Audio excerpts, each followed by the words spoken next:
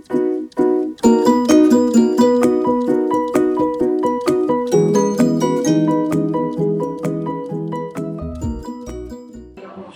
guys, I'm in Manly filming the first ever Guru video, and this is an interview with the lovely Jess Ruhfus, founder of Collabosaurus.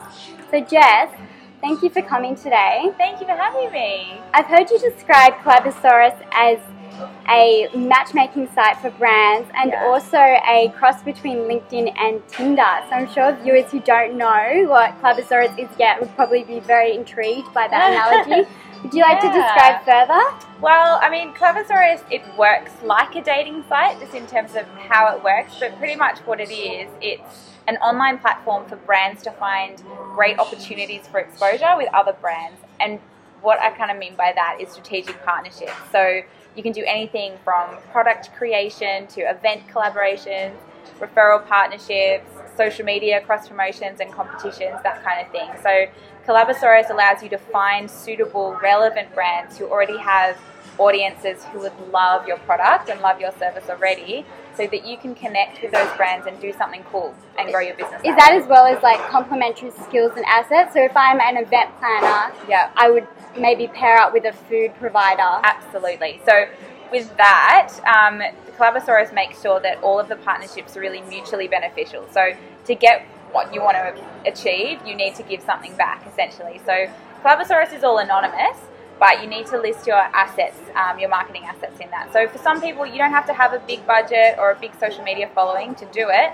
You can have assets like excess product, or you can have assets like, you know, the event planning or styling or photography or graphic design. It could be anything. It can even be an Instagrammer, I've heard. So it's really anyone can do it.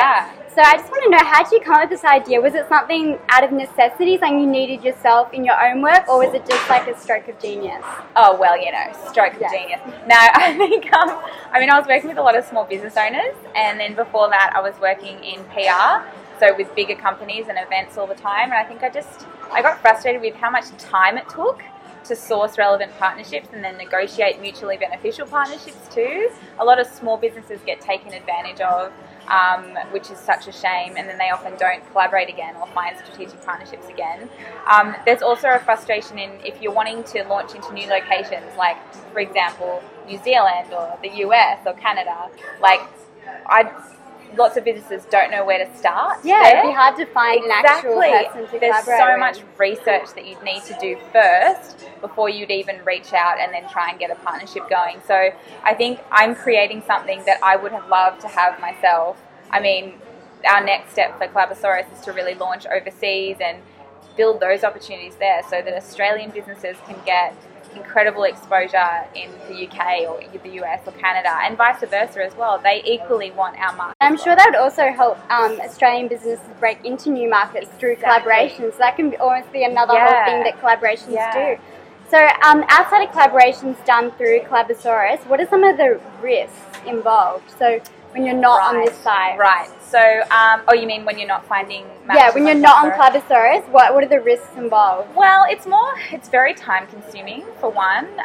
There's also a little bit more of a chance of getting taken advantage of and things like that, just because when you start a conversation, it's not preset what you're looking to gain and what they're looking to gain as well. So Collabosaurus kind of builds borders around that, so it's much easier to negotiate.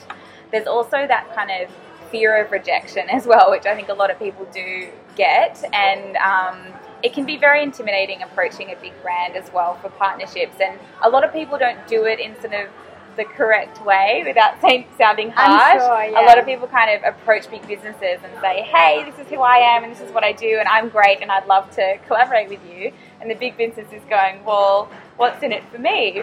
So kind of Collabosaurus provides a structure where you're presenting yourself in the best way. Exactly, and it opens up opportunities that you might not even be aware of, and you know that everyone on the site is already interested. They're already ready to collaborate, and they're matched with you for a reason.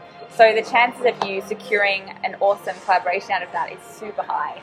I think my next question is, before all of this, you've launched your own business, you're in the enviable position of being your own boss, all that stuff, but what are the challenges involved in leading up to that, and even now that you are your own boss, are there challenges that people who are going to get into starting their own business should be prepared for? Oh, absolutely. I think running a business, it's fabulous, and I wouldn't change anything for the world. But I think, it can get lonely. So I think you've got to safeguard yourself against that as much as possible, particularly in the early days. Network your butt off. That's been so valuable for me. And just surround yourself with people. I know you hear that a lot, but that's because it's true. Yeah. So I've recently moved into an office that's a shared space with one other company. So it's myself and, a couple of other people, and then it's a graphic design studio. And it's just so fabulous to be around other people. It's so funny how much of a difference that makes. I'm sure that being in that collaborative space, you can always bounce ideas. Especially if it's a graphic designer, that's a very handy person to be in the office with. Exactly. And it's if you have a great network of people who are doing similar things to you and, are successful in different fields, you know that they're a really credible source of information. So I have friends who've also got tech startups and stuff, and they're a phone call away if I just need to bounce an idea off and it's just so valuable. And aside from Collabosaurus itself, you also had the Collabo Lunch, which is a great space to actually network person to person as well. Yeah, I love those events. And that's another thing. I've created something that I wanted myself. So I wanted a lunch that was, I'm a foodie, as you are. Yes, so, definitely. I always put on lunches that's fully catered, wine, it's very relaxed, it's like a Q&A. It's very casual. Casual, exactly. So that whole sort of stigma around networking, which can be so horrible, is kind of removed a little bit.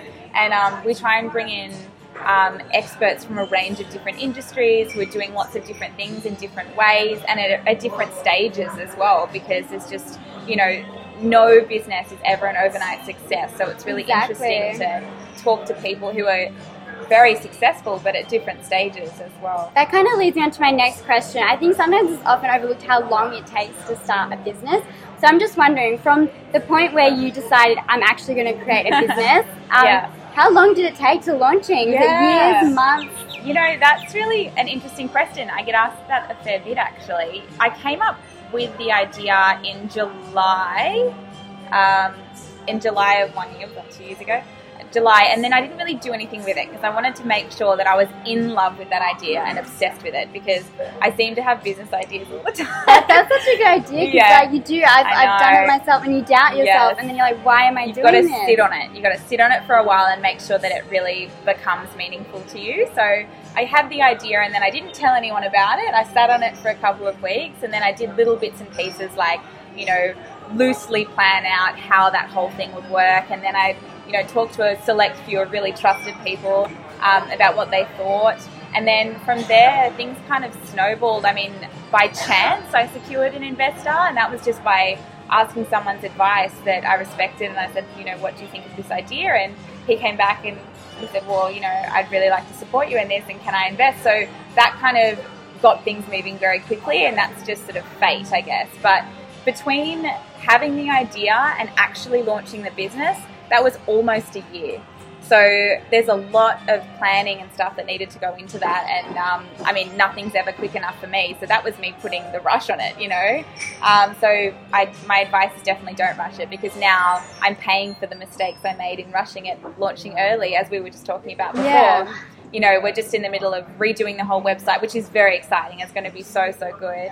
But if I had sat back and waited a little bit longer, I think I could have avoided this sort of costly new rearrangement now. I guess that is true, but there's always, especially with digital businesses, always such a pressure to get things done, get things out there without having it fully planned. My second question would be, the investor you said, was that one of the milestones where you could see things actually happening, getting to where you wanted to be? Yeah, it's really funny. It's like having someone really believe in you and back that belief as well. It's really nice for someone to say, yeah, that's a great idea, but that all of your friends who love you are always going to say, yeah, that's a great idea and you should do it. But if you speak to someone who, as I said, is credible and respected and has kind of been in that space before, their opinion matters so much more. And the fact that, he was willing to put money behind it, it was just so lovely, and it just made me go, okay, it's a good idea. This is what we have. Yes, so exactly. Do you think it helped with your drive a bit, that you knew that this was this was something you could do? It keeps you accountable too, because someone else is funding your dream, so you have to prove prove that it's going to work, and you've got to make it happen as well. But I mean, back to my other point as well with, you know, the website build and rushing in and stuff. We were talking about done is better than perfect, and I still believe in that, absolutely. And there's so much testing and measuring that you need to do. So with Collabosaurus, when we started, it was me and 5 friends testing that the site would work, and, you know, we thought we had it together. So, and we didn't want to pour so much money into this huge website if we didn't know it was going to work. So we tested an MVP product, and then now that we have a huge membership base of almost 2,000 businesses using the site, we can see what needs to change. So we can probably put more money into it now. Exactly, it's an informed decision rather than just a whim. And so kind of test things out at the start with what you have, be resourceful, and then put money into it. Exactly, test as much as you can for free or for as little cost as possible, which is why social media is so great. Were there ever moments of doubt? Where you're like, oh, what am I doing? There are weekly moments of doubt.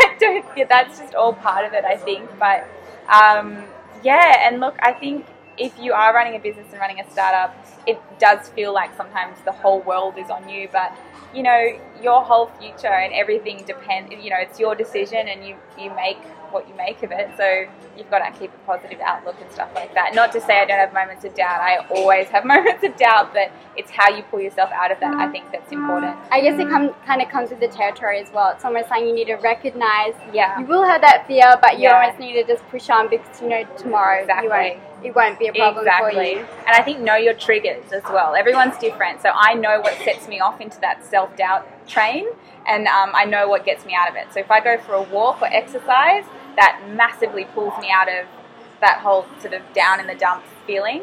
And also take days of rest, because I know early on I was pouring, oh my gosh, like 80-hour weeks into Collabosaurus, and I'm working other jobs as well to fund it. So I think it was really important just to take a day off. Some of your best ideas come on your days off, I'm sure. So, but then you want to probably get back into it. So exactly. You need to, make sure you're relaxed. But it's more of a positive sort of move forward. So you don't burn out, I guess, as well. Yeah, don't do things because you feel like you have to do it, and it's, you know, then it becomes a chore and you stop doing what you love. Do it because you're excited about it and you're motivated about it. Awesome. So another thing I'm wondering is, as the founder of Collabosaurus, you must have witnessed some fabulous partnerships. Is there any standout moments? I'm sure they're all great. Just pick one. Yeah, look, there's so many, because there's big and small businesses collaborating, there's big and big businesses collaborating, and small as well. But I mean, there was one partnership that happened between Topshop, Topman. They were running a student event in Melbourne, and they used Collabosaurus to partner with a local Melbourne patisserie, and it was so lovely to see this huge fashion company. They had a 300,000, I think, social reach and like email list, double that size, collaborate with a little small Melbourne patisserie because of the assets that patisserie had. They provided stunning designed, Instagrammable, you would have loved them, donuts for this event.